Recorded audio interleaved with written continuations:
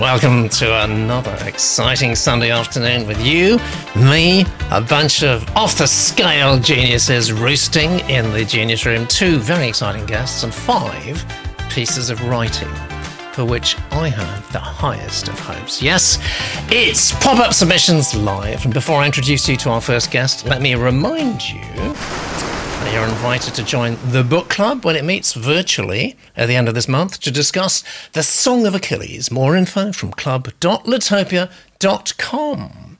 And you can read about all today's narrators at voice.litopia.com.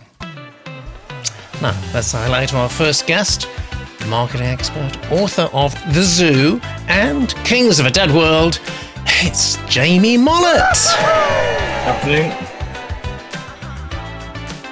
I'm equally delighted to reacquaint you with the distinguished journalist, Matt Schofield.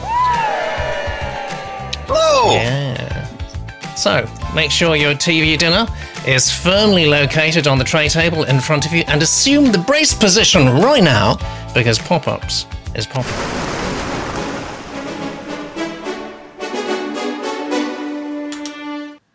And here we are, submission number 1. It's for Karen. Hello, Karen. I hope you're with us live on YouTube. If you are, give us a wave. And it's contemporary romance / rom-com. And it's called Come Out to Play. And this is Karen's blurb. Prue and Sean are perfect for each other, but their timing couldn't be worse. She wants to move past her anxiety and avoid her bullying ex. He's torn between marrying his wealthy, overbearing girlfriend or finding a way to live authentically. Despite their strong attraction, the last thing either of them wants is a relationship. By the time they admit their feelings, their pasts are poised to blow up in their faces. Falling in love may be just what they need, if they can get out of their own way. QR code there too, so please scan that and go to Karen's website. Meanwhile, I will tell you about Karen. I received a master's degree in English, says Karen, with a concentration, a focus indeed, in creative writing from Florida State University in 1994, and my poetry and short stories have been published in several literary journals since 1990. I live in the United States with my husband, teenage son, 6 cats. Writers always have cats, and they always give us the number of cats they've got. I think that's amongst the highest sort of quartile we've had. 6 is good going, where I teach yoga and writing, but not at the same time, at the College of Southern Maryland. Fantastic. Very pleased to have your submission. And I think you're going to be very pleased with this narration from Martin.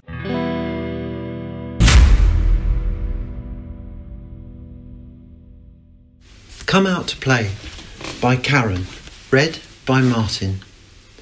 Chapter 1. Prue planned to have a panic attack tomorrow. For now, she unfurled herself along the bed, spine uncoiling from having slept in a tight little ball of anxiety. Sunrise was imminent, and the symphony of frogs and crickets outside welcomed her to the calm before the storm. The Lower Georgia Symphonic Orchestra's conductor, Martin, was planning for the whole orchestra to sight read a brand new piece today. She fully expected his frustration to quickly build into a gale-force squall. Rolling over, Prue looked out the window, watching the black early morning turn dark blue, then periwinkle. In her periphery, she spotted the chain-link fence, the same kind that separated all the houses in the neighbourhood. Wisteria twisted its way through the links, impossibly enormous purple blooms fighting for sunlight.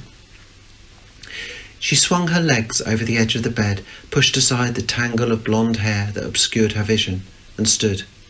"Come on, Matilda."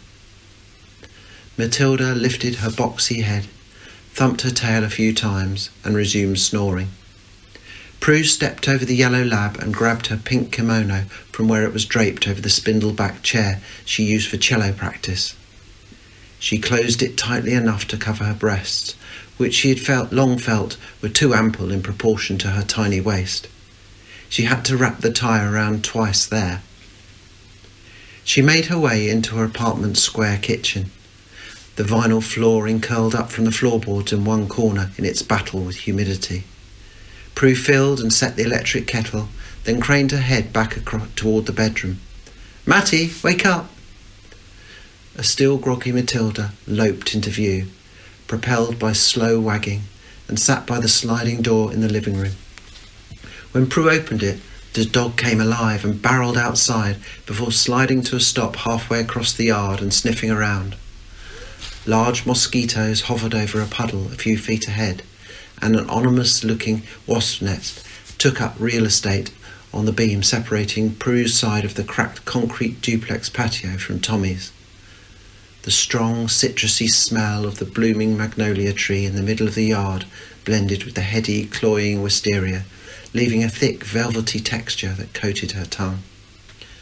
Sunlight radiated its pink, then orange glow across the scraggly lawn.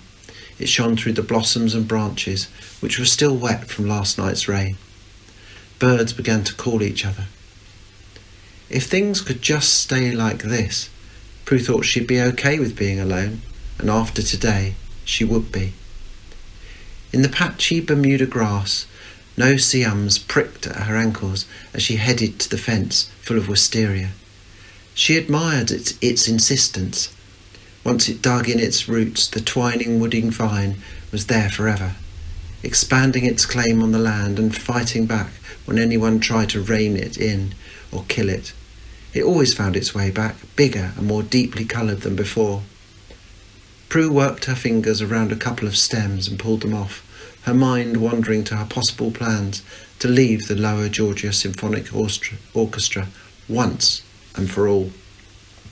However, leaving would mean searching for some other state orchestra to play in, which would mean auditions and the expense of moving, but also that she'd be that much farther away from Uncle Barney down in Florida, as well as her only 3 friends in the world.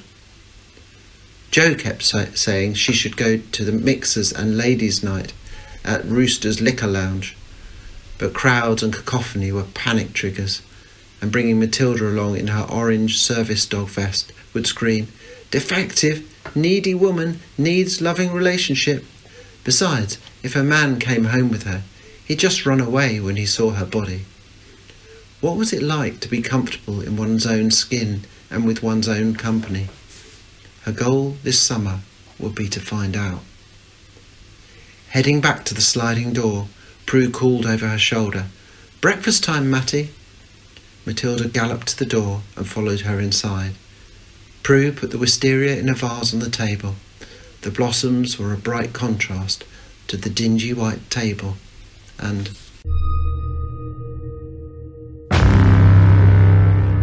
And you were elided there, weren't you, actually, Karen? Sorry about that. Actually, it's probably a good idea to wrap up the loose end when you do that, or actually terminate it at a point that actually is quite significant. That's my feeling. Let's look at the Genius Room straight away, because they always right, never wrong. Omniscient, indeed. And gosh, they're kicked into high gear. I don't know, is it the moon or something? It's extraordinary. So title suggests thriller, says LA. I like the title, doesn't suggest romance. Vagabond says something quite interesting, actually. Always interesting, Vagabond. If he's considering marrying for money, this is apropos of the blurb, he may not be a keeper, just saying. I got a bit confused about that and the blurb-wise, but actually we were talking about, they've both got other partners, haven't they? So it's kind of a bit of a classical situation, really, and we want them to get together, don't we? Great blurb. Another comment, Eva, not bad plot for a romance. Barbara's back on the cats. 6 cats, she says. Not enough as far as I'm concerned. Love the blurb, says Jan. Not sure how the title connects to this story. And PJ, I hope it's a bit thriller, because the title's a bit of a thriller too. This was actually a friend's story. Ended up calling off the wedding she'd planned and married someone she'd met a few weeks before. Extraordinary. Matt, we're going to drop you in the deep end first. Are you a rom-com kind of guy? I'm not necessarily a rom-com guy, but I appreciate the rom-com, the well-done rom-com. Mm-hmm. And I thought what we had here in the writing, there were some really nice things going on, and I like the hooks that were occasionally being dropped in.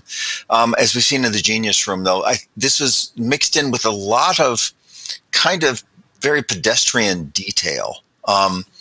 we get a bit more about the dog running through the room than I really understood why. We get a bit more about the wisteria than I thought we needed. We get a bit more about just the mundanity of making breakfast and these sorts of, this is like, and earlier on she had a couple nice mystery lines as well, but I did think there was too much that wasn't particularly interesting.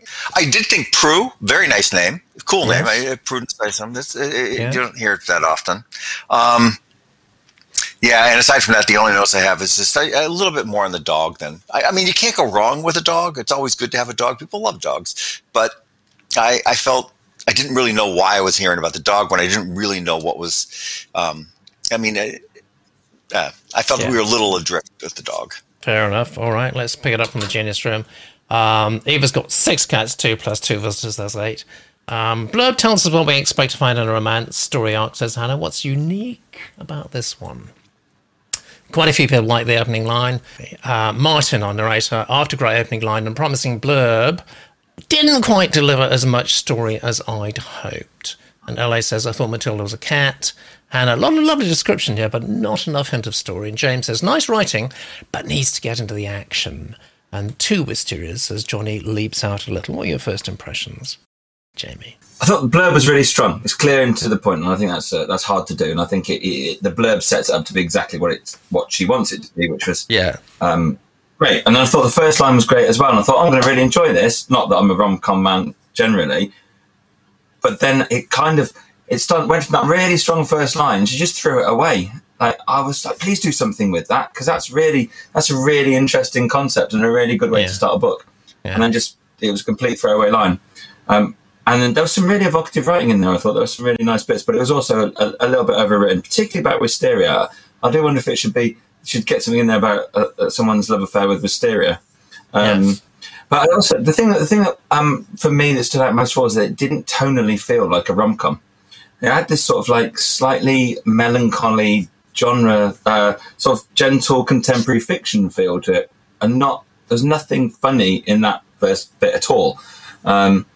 So I think if you're saying it's a rom-com, you need to set that up certainly in the first scene, so people know where they are, because you've got to orientate yourself in the first page, haven't you? And to me, I just felt a bit sort of like disorientated because it wasn't doing what I expected it to be. I felt a little bit distant. I just want to mention one line here. Okay, this is the end of the first paragraph. She fully expected his frustration. That's the composer. The conductor, rather. His frustration to quickly build into a gale force squall. So I'm just thinking to myself, you know what? I really want to be in there are 2 protagonists here, actually, I think. I want to be in the protagonist's head. And actually, what I am here, if you think about it, I'm actually in the author's head, who's telling me what's going on. And I'm not really experiencing it as up close and personal as I need to be. Do you think that's a valid comment or what? Yeah, I think it is. I just feel a sort of sense of... I learned too much about Wisteria and not enough about the characters in that first section. And I think I said this last one, but in that first page, you need to orientate the reader in where they are, what they're going to see, and who the characters are and what their drives are. We didn't really get any of that. There was a start of it right at the start with that line. You think, right, this is somebody on the edge. This is going to be interesting, and then like we learned about dog and stuff. But like I said, there were some lovely lines there. Defective, needy woman seeks love and relationship. I wrote down. I thought that was a really nice line.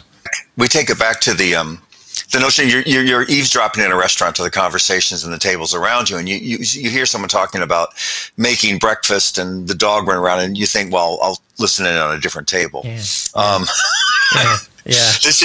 isn't the 700 words you have to sell this work isn't really working in your favor as much as it could be, because I thought the writing was quite nice. Yes, exactly. And Vagabond says, Pete, didn't you get the memo? It's Beard Week. Yeah, but I shaved my off. That's the thing. I shaved it off. You used to have a fairly impressive beard, didn't you? I used to have a beard, I still do, according to Wikipedia, but I never trust Wikipedia. Let's look at some numbers now. Has Matt voted? He has voted. Has Jamie voted? It's going to be a good show today, guys. Yes, he has voted. That means the numbers are in. Wow, it's exactly the same. Exactly the same. Great. Oh my God. You've got a 61 there. Oh, God. Verse 61. And we voted less than Peter as well. Blimey. I know. Yes. How about that? Congratulations. I hope you're pleased with that, Karen. If you are actually joined us, lurking behind the settee or the sofa, that's what a lot of writers do at this point live on a Sunday afternoon. There's no need to. You can always come out and post a comment on YouTube. Oh, it's gone down. I'm so sorry. Oh dear. That does happen sometimes when more people vote in the Genius Room. So it's just gone down a little bit, but it's still a fairly good start.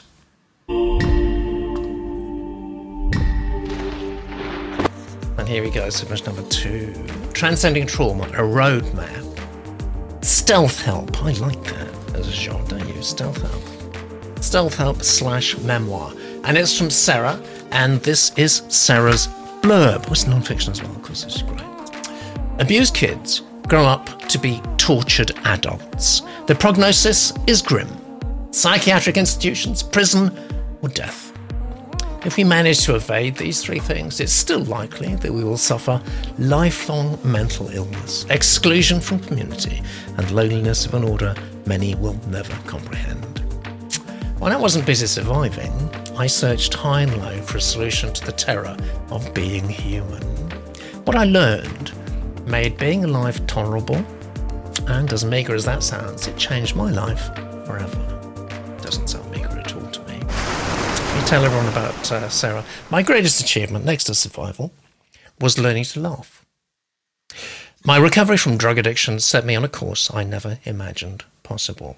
My journey from the Australian wilderness to the seedy streets of Sydney's adult industry, and eventually to prison, left me searching for some higher meaning. I live a quiet life now, writing and gardening. I'm working on a fantasy trilogy, but with this memoir, I hope I can give back to the world which sustained me and pay tribute to the kindness of strangers and friends alike. And we have a reading today for you, Sarah, from Beverly.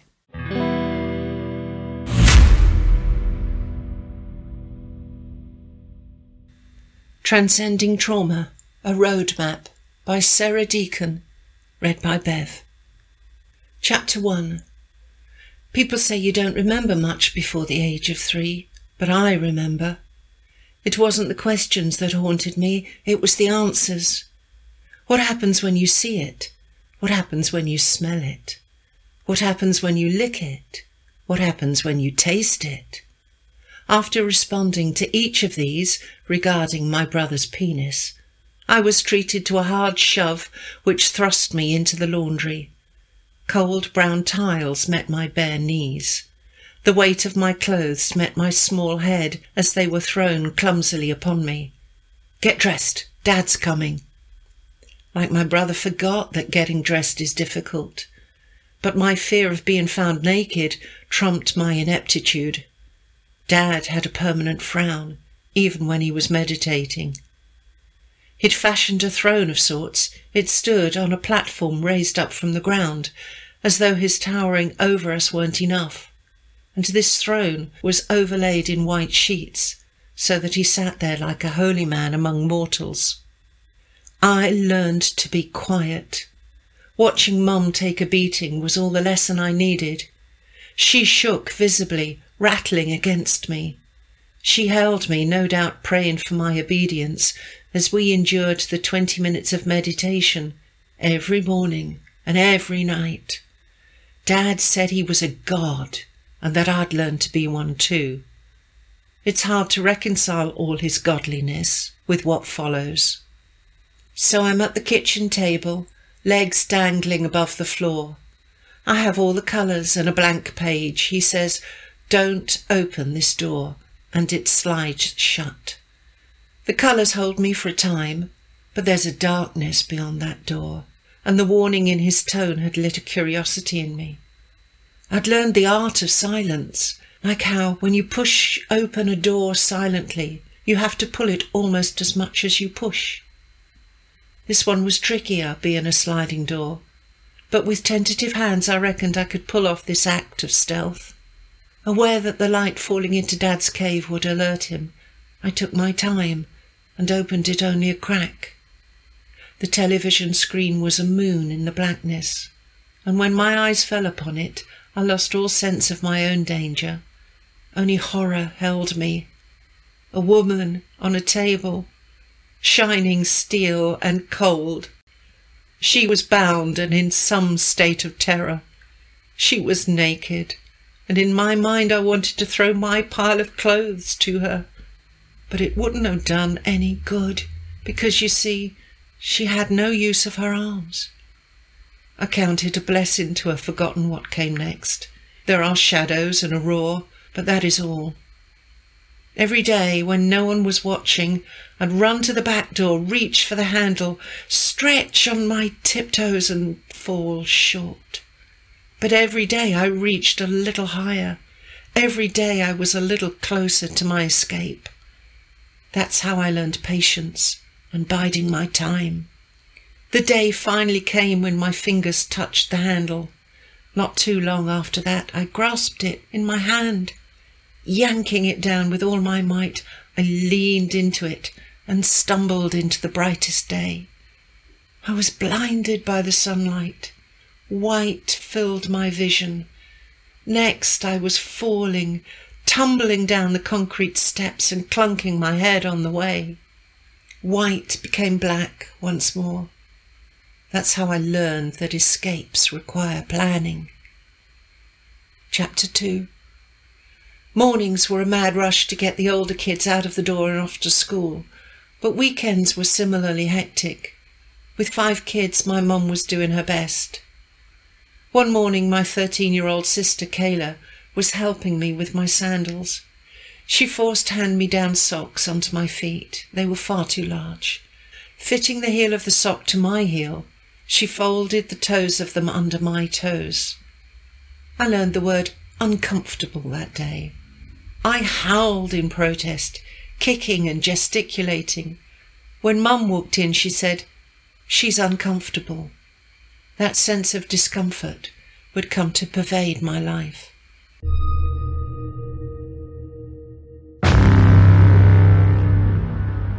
Very powerful reading, Bev. Thank you so much for that.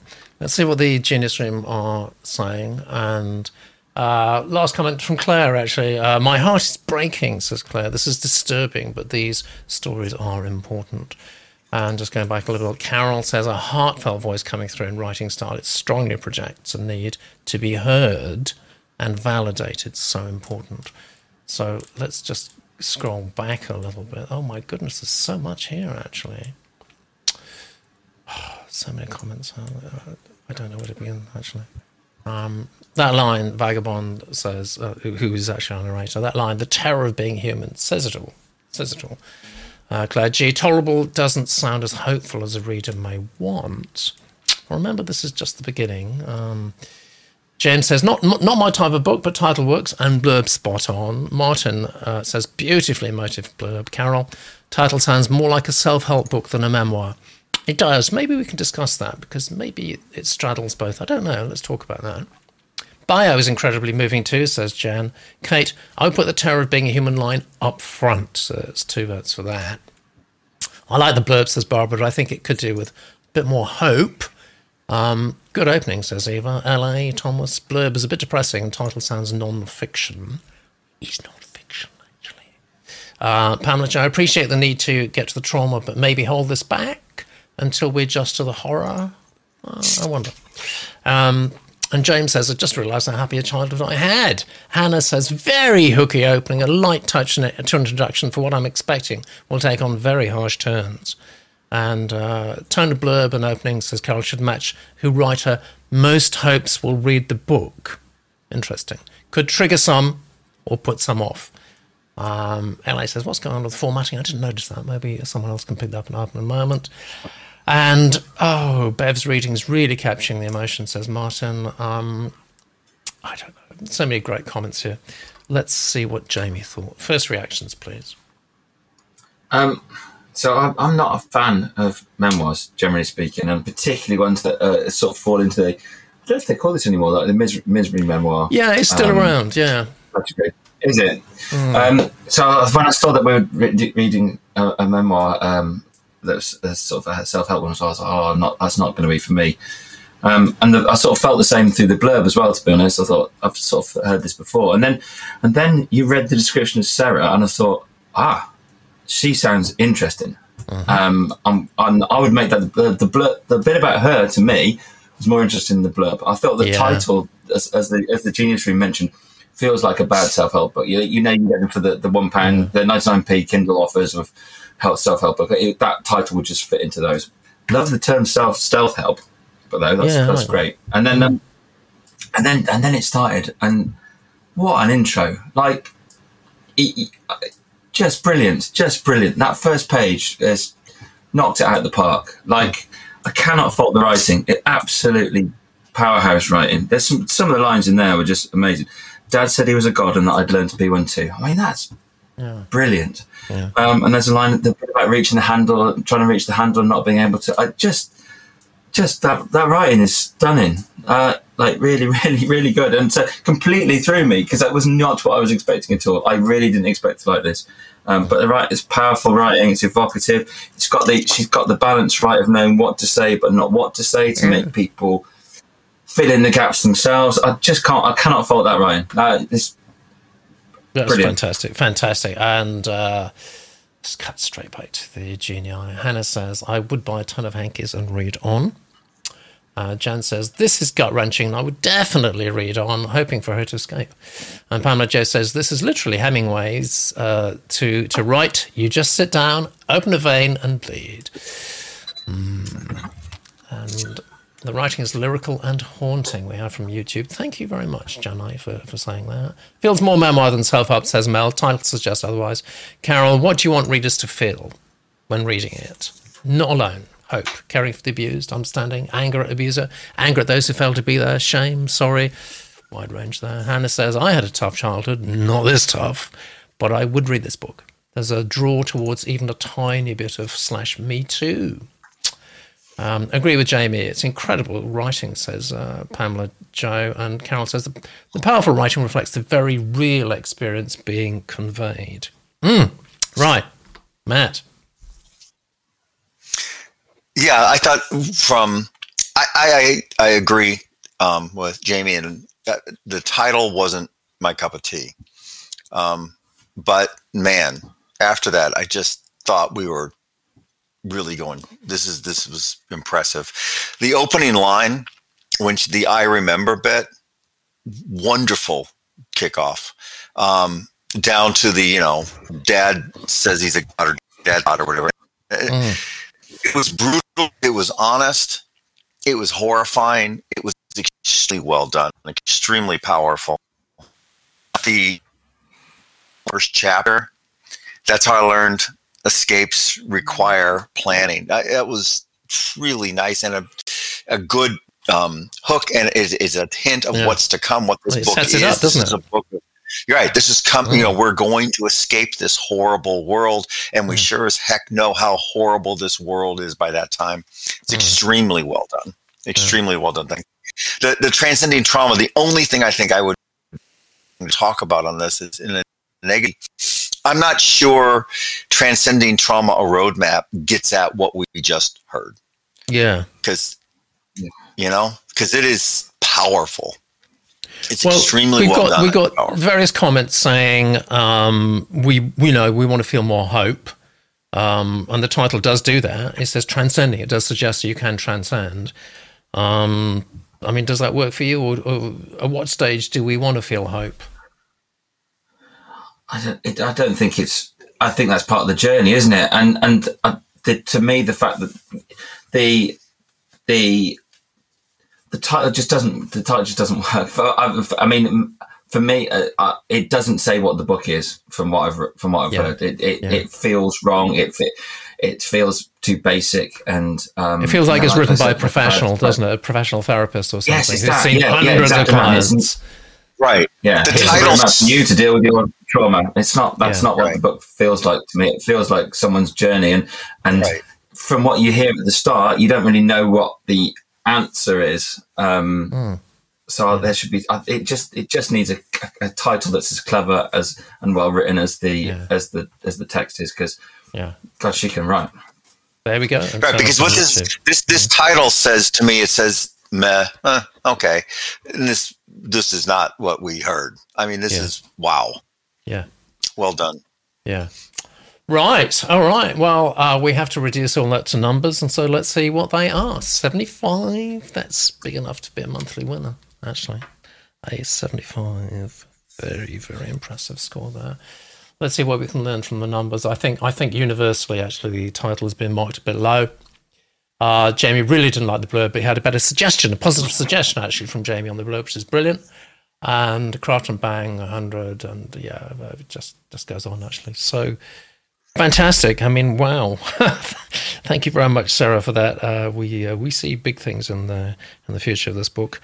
Let's see what the next submission brings. Here we go. Submission number 3. Tipping Point. Oh my goodness me! It's Cli-Fi! Isn't this serendipitous? Cli-Fi, because that actually is what Jamie's written. Climate fiction, Cli-Fi, sci-fi, climate. Yeah, and it's from Kay. Got a QR code there too. Well, you're very lucky, Kay, because you got Jamie on the show today. How nice. We didn't arrange it. It's just circumstance. This is Kay's blurb. Liverpool, 2055. 20 years after climate catastrophe pushed England into authoritarian rule. And Megan, a 22-year-old wheelchair user, has been confined to an institution under the Right to Care Act. Confined to an institution under the Right to Care Act. I like that. That's very sly humour, that is. Jay, her older sister's boyfriend, and the youngest son of an elite family, makes a rash decision that forces them together. Can Megan persuade Jay to help her flee to the Celtic Union? Will he return her to the authorities? What must they both learn? This is Brave New World for the XR generation. XR. That is extended reality, isn't it? I think it's one of these VR type things. Yes, extended or augmented reality, extended reality, all these things. They all want to get in your heads. Right, so let me tell everybody about UK. Sorry, getting my buttons a bit mixed up here. I live in Liverpool with my feline companions. Oh yes, theme of the day. At least they sub-theme, I think. Lovely and precious. I know it makes 2 cats. I'm not in the running. I predominantly write Cli-Fi, speculative fiction and dark political satire. I can tell that from the blurb, actually. I've published some short fiction, been a finalist and longlisted in short story competitions, and I had a short story broadcast on Irish National Radio. Sorry. I haven't got a mute button. I bet you wish I had. Tipping Point is a resubmission from February 2021. Now, we do encourage that, actually. You leave 3 or 4 months at least, as you have done.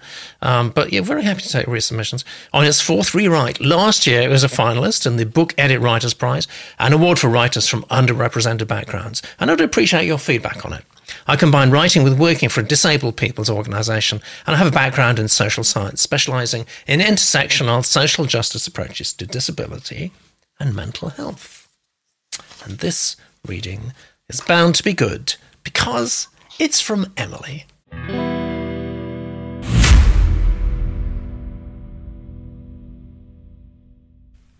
Tipping Point by Kay, read by Emily, Chapter 1. Megan opened the balcony door and angled herself towards the street. The clapping had started. She had 4.5 minutes. She turned back inside, bolted the door behind her, and wheeled quickly across the flat to the front door. She checked it was on the latch, then she checked again, and again. It was eating into her precious time, but she couldn't afford to take any risks. Jay hadn't given her keys, and she had to be able to get back inside. She took a steadying breath and exited into the wide hallway. It felt vast as she moved towards the lift, but at least there weren't any security cameras. She pushed her fingers against the call button, ears alert for the sound of a door opening behind her, eyes pinned to the light slowly ticking off each floor as the lift crept upwards. She gripped her wheel rims, ready to bolt back into Jay's flat if the lift arrived already occupied. Eventually, the doors slid open to reveal a vacant silver oblong. Hands shaking, Megan wheeled herself inside and pressed the button for the roof garden. Jay leaned back into the doorway and steadied himself against his churning stomach. He could see most of the length of Bold Street sloping away from him and people milling about. There were one or two people he recognised a little further down the street, but otherwise it looked normal. Too normal for what they were about to do. His legs threatened to buckle beneath him, and he pushed his hands against the boarded-up door to keep himself upright. How could he have thought he was brave enough for this? That any of them were? The grief and rage that had carried him along evaporated, like wisps of cloud, leaving nothing but a bleak horizon of doubt and fear. Fear of the police. Fear of his parents if they ever found out about this. Fear for his future. Doubt about everything. They all had so much to lose. A couple of them worked for the committee, and there were other postgrads too, albeit not on security-listed courses like him. But even the retail staff might never work again after this. He wondered if the journalist would show up, and if she was scared too. It was a huge risk for her if it was obvious that she'd been tipped off and hadn't informed the police. She said she would take a late lunch so she could just happen to be in one of the cafes when it kicked off. He hoped more than anything that they would all lose their nerve, that they would bail out and he could quietly slip away and go home. Then the clapping started, and it was too late. He no longer had a choice. It felt like an age until the doors opened again. Megan shrugged off her cardigan, rolled it into a tube and jammed it in the door. She couldn't afford for the lift to get called away or risk people re-entering the building before she was back inside Jay's flat. She scanned her surroundings. This was her only possible escape route and hiding place. But all it offered was some faded rattan sofas and a few large containers with wind-weathered plants, nothing that would provide any cover. She turned around. The lift shaft was the only thing that would conceal her from view, and even then, not for long. Still, she reassured herself, if there was no sign of her ever having been in Jay's flat, then the police would have no reason to look for her, no reason to suspect she was alive, unless, of course, Jay told them. Jay glanced at the display on the comms tower. It was 1400. The clapping had started, right on cue. People were lining the pavements, and the police helicopter was buzzing into view to check that everyone was doing their civic duty. It looked like every other Friday afternoon. Then, above the applause, he heard them. It was happening. They were really doing it. These lives matter! These lives matter! A group were marching down the road.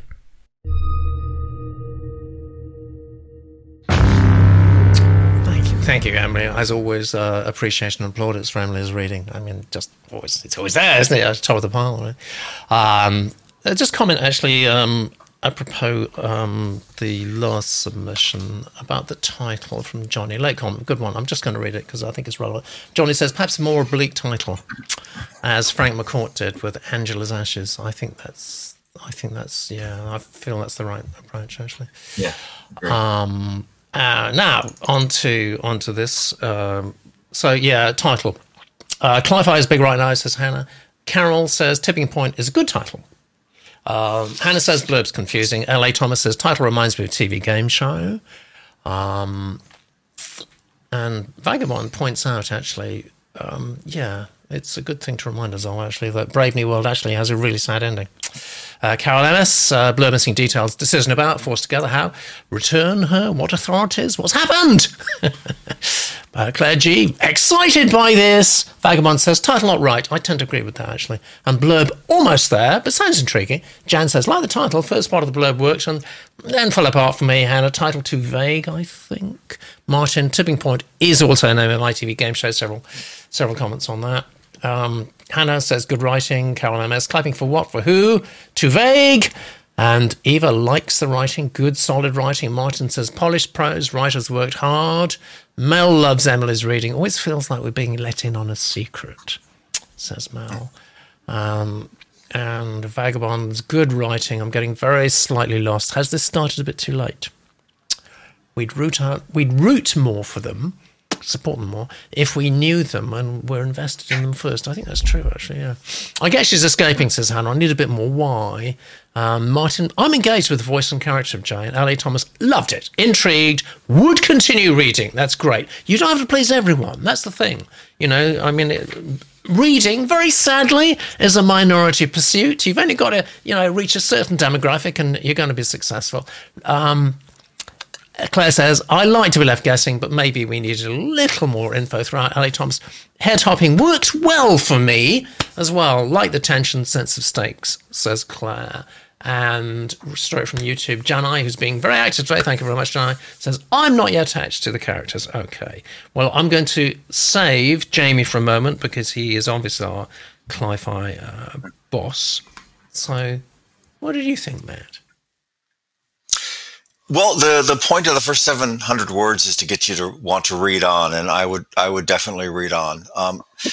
I was not particularly impressed with the title. I thought it sounded almost like a Woody Allen movie. Yeah. A Turning Point, I think he made, or something like that. I don't know. Something like that. Yeah. Yeah, and the blurb didn't quite work for me. I think the story was there. It needed to be a little tighter. But once we got into the 700 words, I was impressed. I mean, it was bang, bang, bang, and we were ratcheting up. There's a great tension from the first word, and it just kept increasing. My notes say fantastic tension.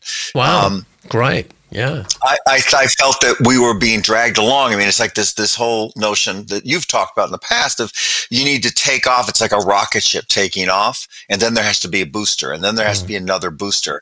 And I felt very much that we were getting that. So I was impressed. I liked it. Fantastic. Thank you very much, Matt. That's I just come back to Matt and look at the numbers. I didn't look at his numbers actually. Oh yes. You've got 100% there for craft, and you've got 100% for commercial potential, which we call bang actually. Clays. Okay. I'm getting confused between K and McCli-Fi. Because I'm just thinking, well, I'm going to say Cli-Fi. I always want to say sci-fi, but I've got to say Cli-Fi. Tell us everything you know about Cli-Fi, Jamie, but make it quick. Okay, fine. Well, I didn't even know it existed until I wrote a book that defines Cli-Fi. But it's science fiction generally, or speculative fiction that concerns itself with climate change. So it's environmentally concerned fiction, basically.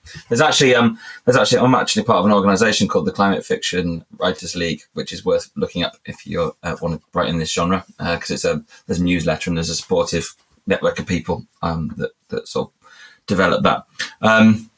So yeah, it's generally. I think J.G. Ballard probably wrote the first Cli-Fi. Yeah. But yeah, I didn't know. I didn't even know it was a thing. And then somebody said you were in a Cli-Fi book. And I was like, have I? And then I looked into it. And I went, I have, yes. Yes, I have.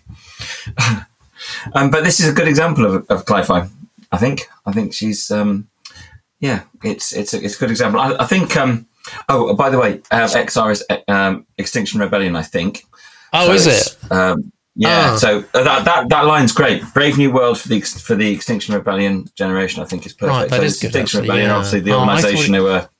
Yeah, it's interesting because with sort of extended reality, it didn't really work for me. But with Extinction Rebellion, I think that's great because that sort of talks about it talks about activism and making the change yourself. So I think that's a great one. I can't remember the end of Brave New World for the life of me though. I'm gonna have to try and read. It's depressing, probably. I'm going to go and read the last few pages and I'll leave. Yeah. But I thought, so the title kind of works and doesn't work for me. I'm assuming it's a nod to the Malcolm Gladwell book, which is Tipping Point, which is about that moment where the magic moment that changes society, isn't it? So I think it might be that, but it's a bit vague and it doesn't sort of set up what the book's about at all, really, in terms of what the market it's sitting in. I thought the blurb was pretty good. It does what good dystopian fiction does, and it sets up a world which is incrementally different to ours and a little bit scary because it feels quite close. Yeah. And I thought the writing was really solid, like really good. She's obviously worked on this a lot. It's solid and it's couldn't really fault it. Quick head hopping like that as well is really hard to do, and that was done really well. I think there was some nice stuff in there as well. I love the way it was introduced that she was in a wheelchair, and generally speaking, there's the way that the exposition was handled in that was really well. I think one of the dangers for science fiction and Cli-Fi particularly is that there's a whole dump of exposition at the start. That didn't happen. We got enough about the world to understand the context of what we were talking about, but not in a way that just went boof, and dumped it all on you. I thought it was really well done. Yes.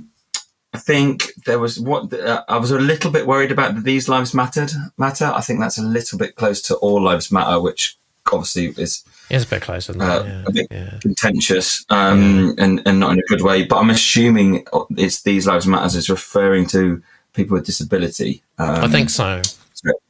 But I don't know. It sort of rang a little alarm bell for me there. Is all, which again maybe the point. But I thought that was really good writing. Solid concept. I like in the blurb. Confined to an institution under the Right to Care Act. I mean, that's just that seems close, sly, isn't it? That's very, very good. I like the clapping as well. Presumably that comes from COVID. I assume it comes from COVID and Fridays for Future, right? Yeah. I mean, it's nice. It's dystopian take on Fridays for Future. Yeah. This is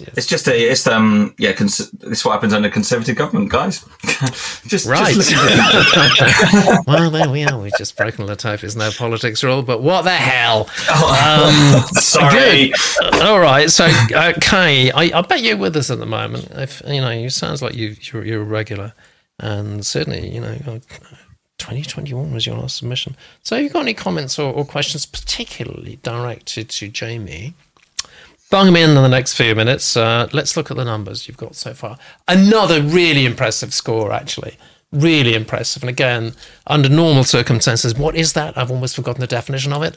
That would be enough to win the show, actually. It would be. So it's unfortunate when things like that happen, actually, because quite often you just get, one really strong submission per show. And sometimes you get a lot of very strong submissions per show. And that's just how the cookie crumbles, folks. And we're at submission number 3. Before we go to number 4, and this is absolutely the best time to do it, look. It's all selected text. How interesting. This is Jamie's most recent Kings of a Dead World. It's out in paperback, isn't it? And we know what the genre is, Clive, because we've just been talking about it. Just give us the basic setup, Jamie.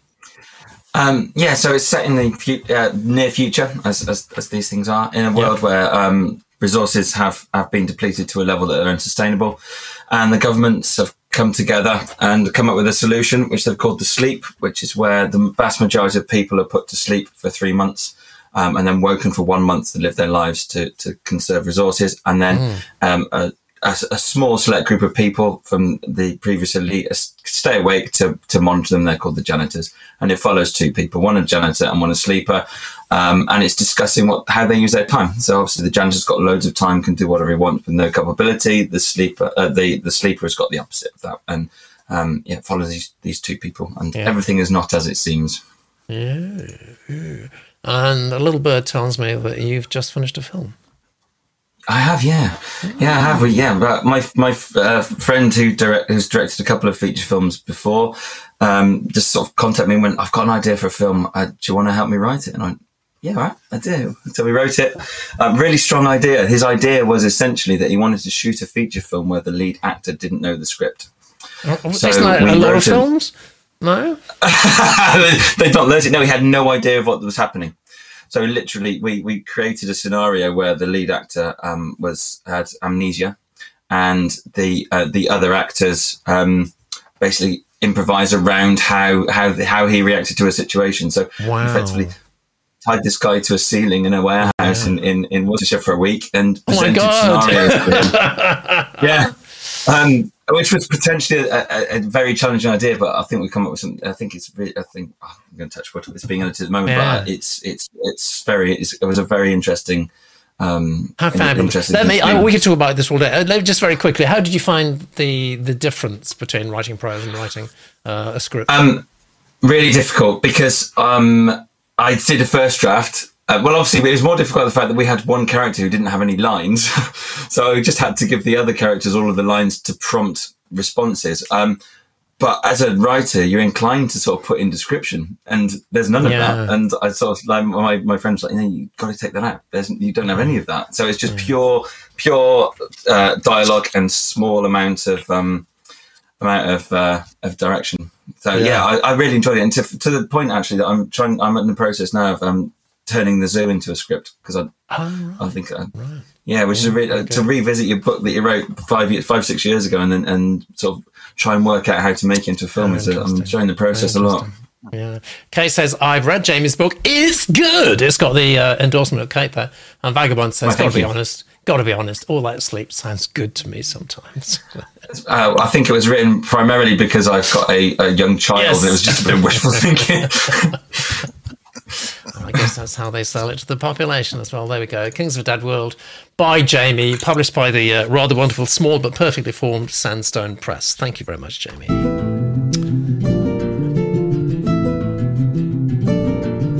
We just have two more. Very high scoring show. Very, very high scoring show. Actually, do you want to have a look at the scorecard so far? I think we've probably got we're 3 submissions in, and we start with a 60. We go to a 70, we've just seen from Tipping Point, and then we go way up to a 75, Transcending Trauma, which was a very powerful, moving piece of writing. So 2 more to go on a show that looks like it's going to be an all-time best in terms of the numbers and the scores. I wonder what this submission is going to bring us. Here we are. It's from Samantha, and it's fantasy. And there's a QR code there. You can scan that. And it's called Soul Seeker. Soul Seeker. Do you like that? Think about it. Do you like it? Here's Samantha's blurb. 2 rivals. 1 polar bear, spirit guide. 1 journey to change their world forever.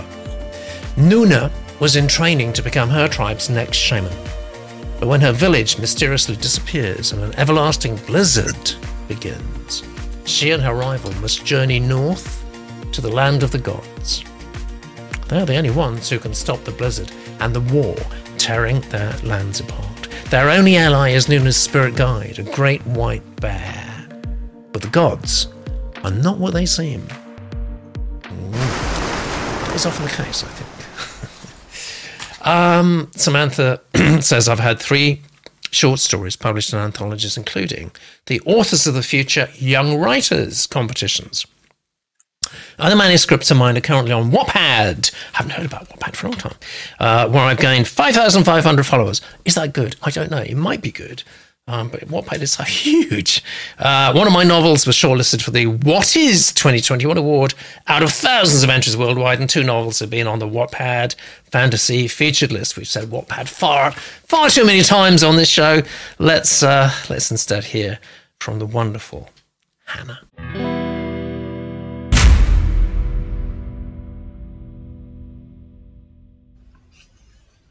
Soul Seeker by Samantha, read by Hannah.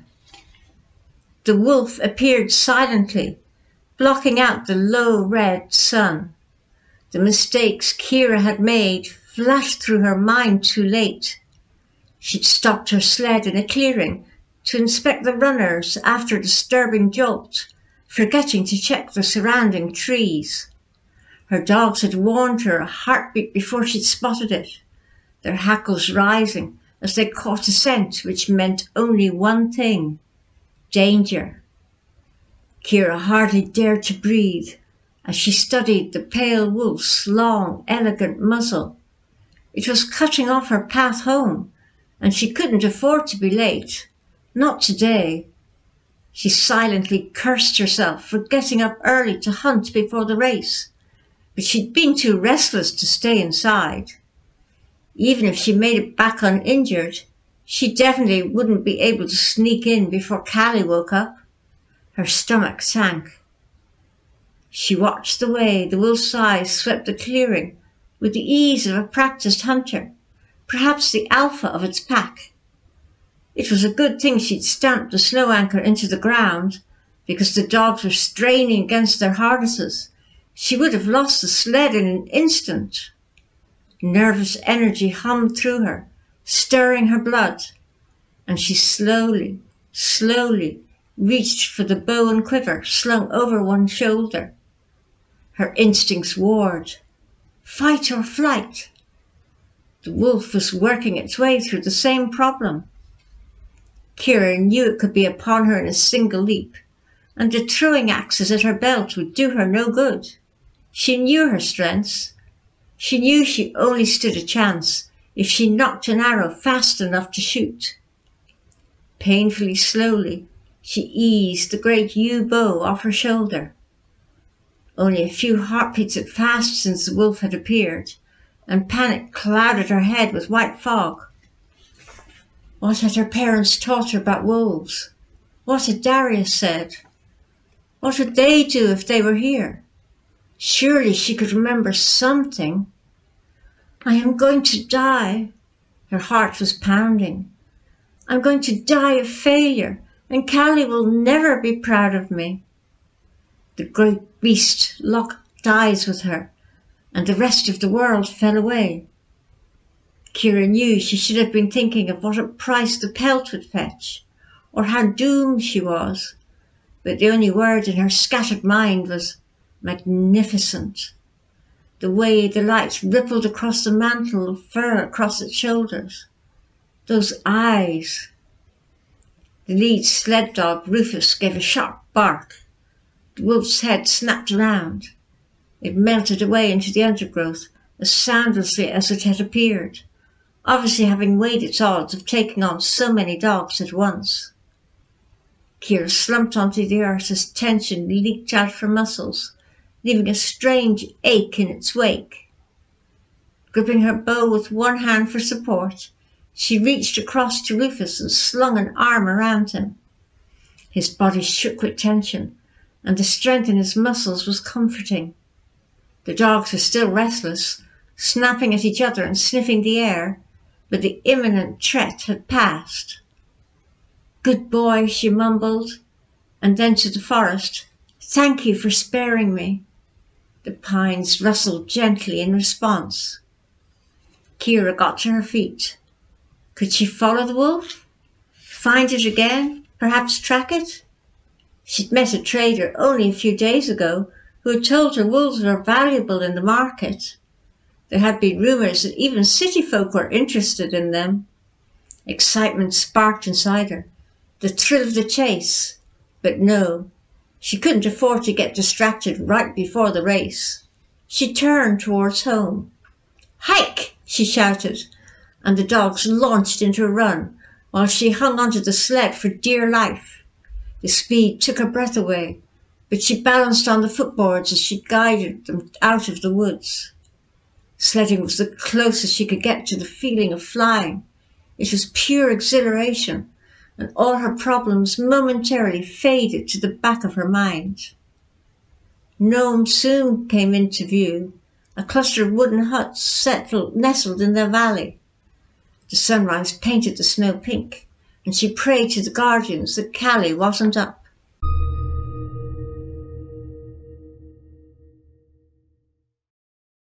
Thank you very much, Hannah. Thank you so much, Hannah. Straight to the genius room, I think. Yes. Mel says, good blurb. Title feels a bit generic. Ali Thomas, no need for the polar bear spirit guideline at the start. This is repeated at the end. I think it is. I wasn't totally sure about that, but you think it is, so it probably is.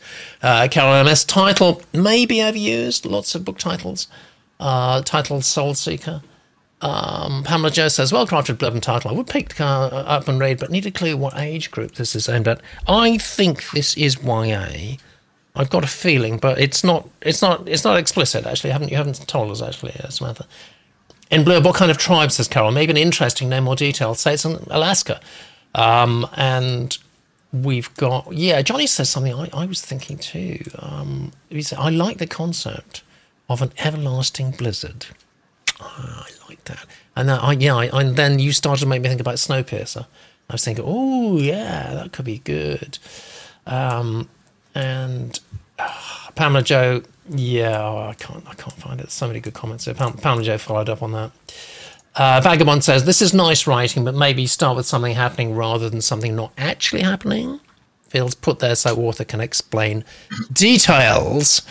All right, and Hannah, our narrator, says, I hope this race is going to be a very important one. I'd read on to find out. And that's worth knowing. What did you think, Matt?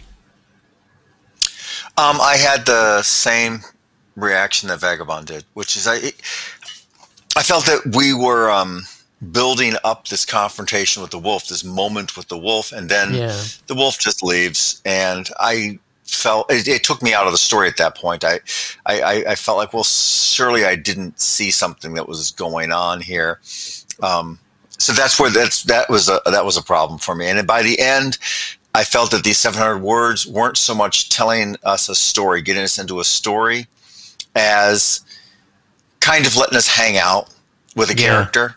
Yeah. And I wasn't interested enough in the character to keep going. I'm not sure I would have read on there. I haven't hit the vote button, but I've got my votes in. Okay, fair enough. All right, while you do that, we'll get Jamie's first reactions, please. Yeah, I'm fairly similar. I think the title's a bit sort of mere and generic. The blurb, I thought, played it a bit too close to the chest as well. I still don't. There's some nice stuff in there, but I don't really know who it's for, what it's going to be about. I like the Blizzard idea. I thought the Great White Bear is a bit Philip Pullman. It is. And I do like the idea of spirit animals, but we've not seen that yet. I would have liked to have seen that up front, I think. Actually, there's a lady at our work who's got this skill where she thinks she can tell you what your spirit animals are. And apparently I'm an orangutan, which... Well, what a surprise!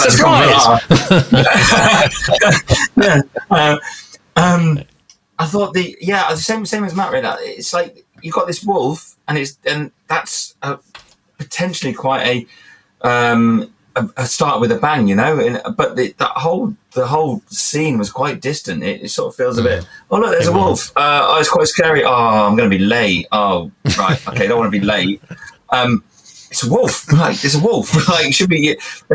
I wanted to really sort of feel. Felt like I was held away from what the character was feeling about that. There's a fair bit of telling in there.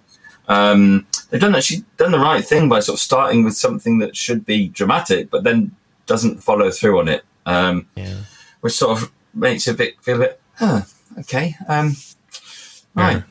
I really wanted to see more. I wanted to see the spirit animal thing right at the start as well. I think there's it's a nice setup, isn't it? Actually, it's a fairly conventional setup, but we could enjoy it. And the blizzard and the snow, it's cozy actually. You know, you want to sort of draw a second layer on it. You're just going to read it in one sitting. Actually, it's an indulgence. Yeah, we didn't really get that. I think it feels like a missed opportunity there.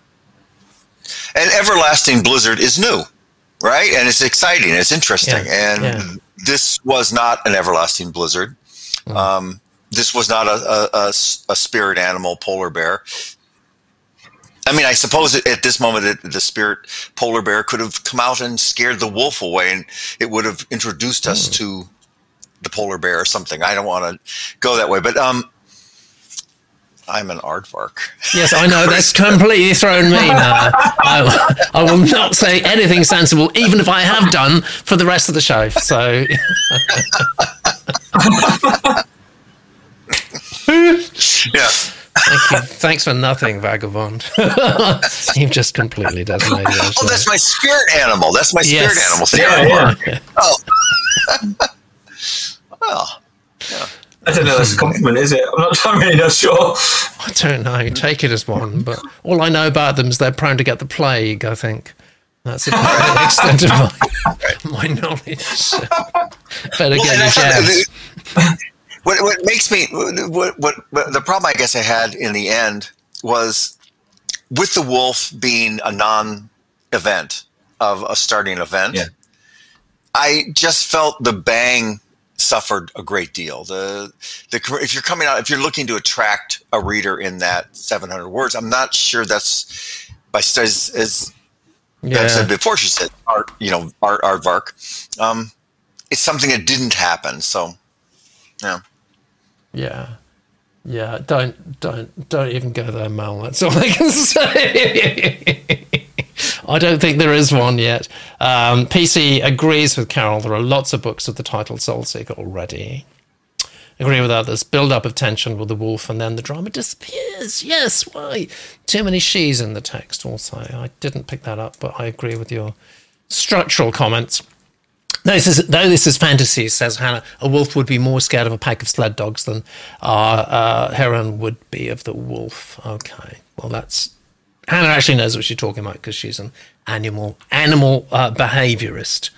animal psychologist or something like that. Okay, so we've got some numbers from Matt. Have we got numbers in from Jamie? Yes, we have. Fantastic. So we got an overall number, and you've got a very respectable 59 there, Samantha. And I hope, I'm just jotting that down, I hope you got some useful feedback as well, because that's really, one of the main things that we are in business for, to provide you with some good thoughts, advice, guidance, encouragement, and all the rest of it.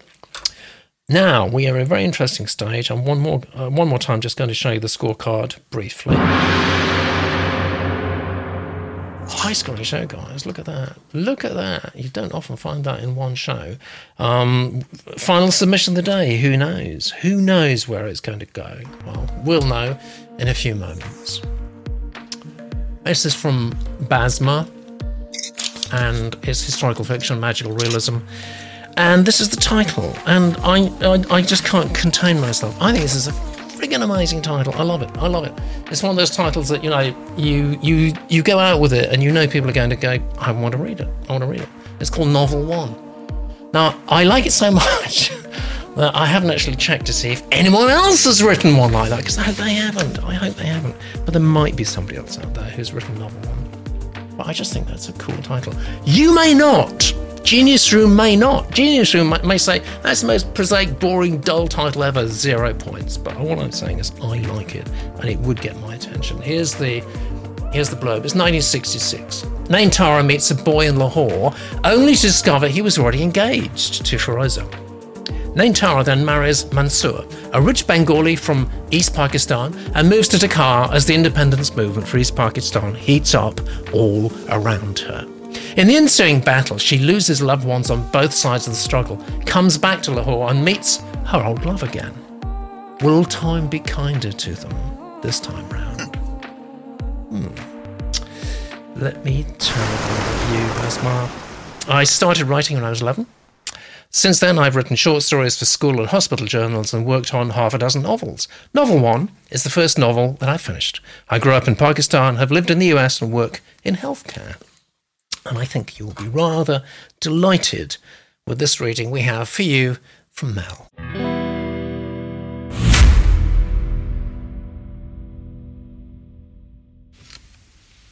Novel 1 by Basma, read by Mel. The sky, the trees, and the grass in between graves are all shades of smoke. It is the hour before dawn. Sparrows are still asleep in their nests, but souls tied to their graves are returning from their night journeys. Soon the earth and sky will split, and birds will fly into the morning for their first grain of the day. Sun will rise over place by the purple water lilies. The living will see a rectangle of earth with graves, trees, flowering bushes, and birds. Light is far more blinding than darkness. I am in my grave, listening to the susurrations of the leaves. I have been here long enough to know each tree by the song the wind pours into it. Peepal leaves rustle, the kikar sighs, and the banyan holds its peace. Night breeze slips into the kikar trees and whispers of all it had seen. Mian Mir, the graveyard guardian saint, circling the skies above Lahore. A mother's soul wrapped around the son she had died in birthing. The white blaze of a girl's spirit beseeching a shapeshifter to knife her rapist, and the bewilderment of a soldier who was yet to know his body had fallen. A marble canopy stands over my grave. The pillars are inlaid with turquoise and mother of pearl in a grapevine motif. The headstone says, "Only Son," above my name. The snowy white grave cover is engraved with a couplet that laments, "How could I die, leaving my mother with nothing?" My mother's grief is white-hot and scorching, welding me to my grave. I sense for the coolness that comes to me from the girl I love, the one who had loved me enough to let go. Murray, December 1966. Kohala Road is a narrow, winding ribbon wrapped high around the side of a mountain with pine forest. It had snowed the day before. There was slush in the middle and icy mounds on the sides of the road, but the sun was shining and the air was crisp with pine scent. Half a dozen European students were skating around a tall fir decorated with twinkling lights on the front lawn of Murray Christian School. I was lost in the rise and fall of a green sweater on a blonde girl when my nose hit the seat in front of me. Our driver had braked abruptly, swerving into the snowbank in front of Kabar Galley Tea Shop. I looked up to see 4 girls running madly across the road. A moment later, a strapping white ox hurtled onto the scene, horns bent in the charge position. The girls ran to the tea shop. The ox gave chase. The tea shop was not yet open. The girls froze for a heartbeat and then ran towards our jeep. Shamir opened the side door. One of the girls had had the brilliance to wear high heels in that weather and skidded on the wet surface. Shamir dragged her into the vehicle 3 seconds before the ox connected with the closed door. There was a sigh of relief before the ox slammed into the back door. Our driver extricated us from the snowbank, and we sped off towards Kashmiri Bazaar. The beast followed, but gave up after a few furlongs. Silence reigned for a minute, until one of the girls said, "I told you not to wear those stupid shoes." "My shoes are less stupid than your red coat," the high-heel wearer replied. "Who tried to feed the ox roasted maize?" All 3 looked at the girl who had been silent so far. She hung her head. That girl was Nain Tara. The first thing I noticed about Nain Tara was her bosom. Generous in size, her breasts sat atop a tiny waist, and from the way they moved under her blue turtleneck, I could tell they would be like firm pears to the touch. I had to manually turn my head. My eyes would not look away. I was 16 and a boy. Had I been capable of focusing on anything but her chest, the encounter with Ashoka, the ox, would have been telling about Nain Tara, the person. Okay, and there we go. Another submission where it doesn't quite end. We just, what happens if you send us more than 700 words is our famed narrators will just have to terminate it wherever they choose to, really. Let's go straight to Jamie for your first reactions, please. Straight from the gut. So it's firstly, that title, I'm with you. That is genius. I mean, as a marketeer, that is genius. Yeah. It's like a Blur song called Song 2 that sticks with everybody, and that's just brilliant. I love magic realism. I think, but I'm not sure you can do historical fiction and magic realism. That seems to be a bit of a misnomer. I'm not quite sure. I think one contradicts the other. The blurb was very clear about the story, but there's no mention of magic realism there. I'd like to know why. If I was reading that on the back of the book, I'd want to know how that came in, where the magic fitted into the story. I mean, it's really obvious in the prologue where it is, but I'd like to see it on the back. Aside from that, though, once you get into it, like that writing was gorgeous, like really, really beautiful, really evocative, like really lyrical, and this beautiful sense of place in it. There's some of the lines in there were one just made me clap. Like there's a line about the girl had the brilliance to wear high heels. I thought that was brilliant. I love the I'm in my grave, and the mother's soul wrapped around the son she died birthing. That's just beautiful. So it feels a bit like Salman Rushdie or Elif Shafak, or a little bit like Life of Pi, really. I genuinely thought that was superb. I thought that not only would I want to read on, but I really do want to read on. I'd like to know what happens next. I thought that was brilliant. You really have some great submissions tonight. I thought that was very, very good indeed. Thank you, Jamie. I'm on your side. I think it's pretty clear from the genius stream that some people are and some people are not. Whose side are you on, Matt?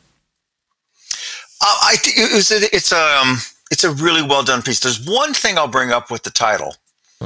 I like novel 1. I read that as novel I. Yeah. I don't like novel I. Yeah.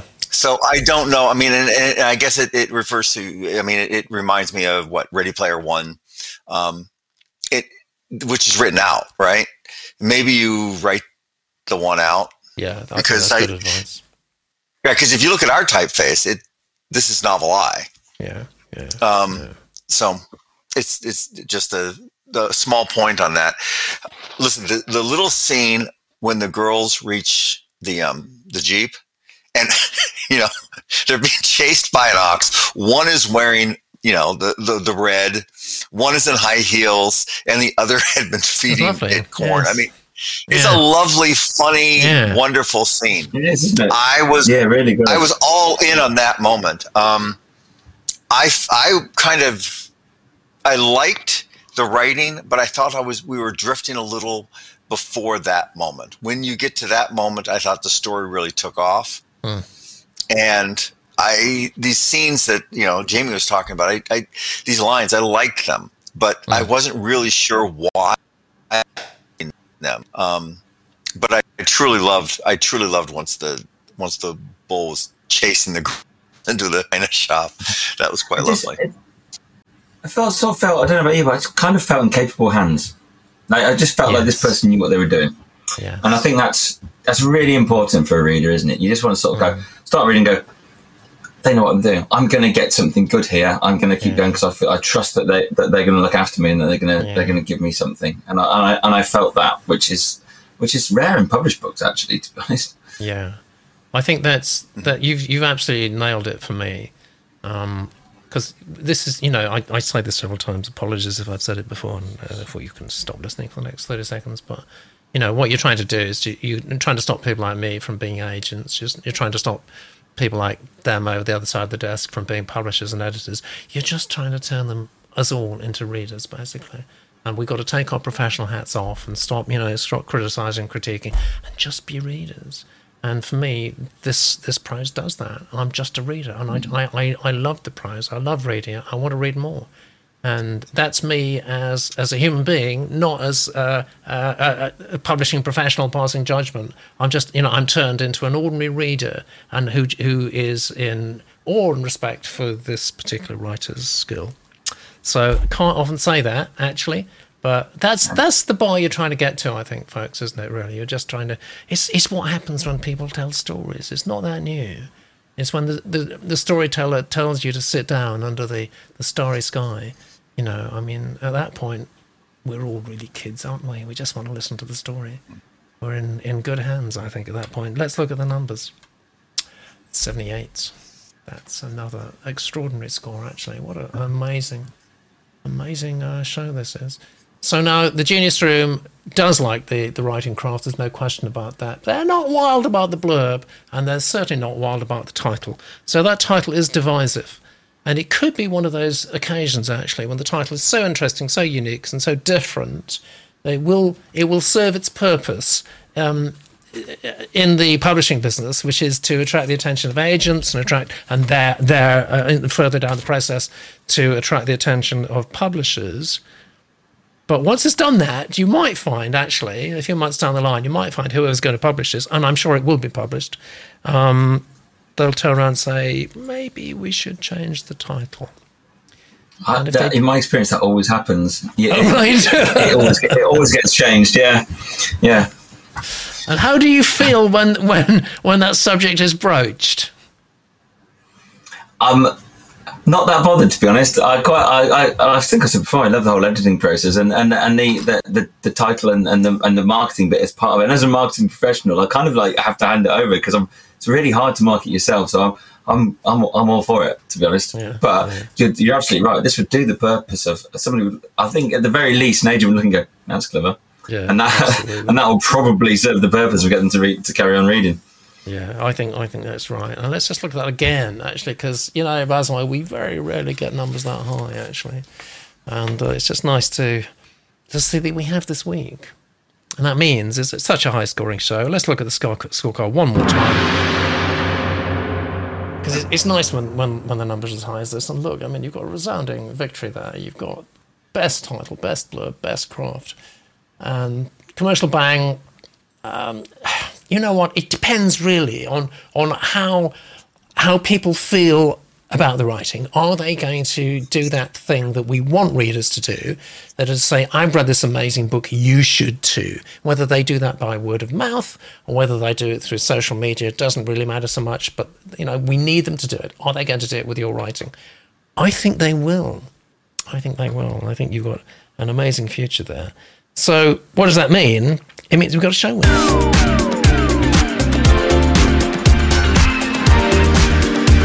A very, very high quality show this week. Tightly contested. I mean, you know, any one of the other submissions actually could have been a really, really good one. But it just so happens that you, Basma, actually are our weekly winner. And will you be our monthly winner? I don't know. It could be another extraordinary show next week. Let's have a look at our rather glorious guests this week. Thank you very, very much. Who's making a comment? Very talented writers. Yeah, I think so too. It's such a pleasure when this happened. Thank you so much, Matt, for being with us. Thank you so much, Jamie, for being with us. Especially on such a great show, isn't it? Isn't it fun when something like that happens? You just see good stuff. That was unbelievably how high the quality was today. I've never seen that in happen before. It's just across the board really good. Exactly. And there we go. If you want there more, were 3 pieces. Yeah. Sorry, say again. There were 3 pieces that you would expect to win. Exactly. In a normal week. That's right. Exactly. Yeah, that's right. And it just so happens they were all on the same show. Extraordinary. So if you want more of Jamie, and frankly, who doesn't actually? I mean, the chat room is kind of buzzing at the moment. The orangutan thing really struck a chord with a lot of people. I think a lot of people are saying, don't change. They want you. They want your books. And the website's not actually up there. What's the website, Jamie? My website is jamiemollart.co.uk. jamiemollart.co.uk. I think everyone needs to go there. Very narcissistic. Is it? Yes, but it's logical, though, isn't it, actually? Well, yeah. If you want more Jamie Mollart, it's jamiemollart.co.uk. And guys, I want more of the same. Please join me same time next week. Hit it! All young men with suits and ties, just sitting in the crowd smoking big cigars. I hope you're ready for what's coming now. I'm the one on the let it go, bring it down.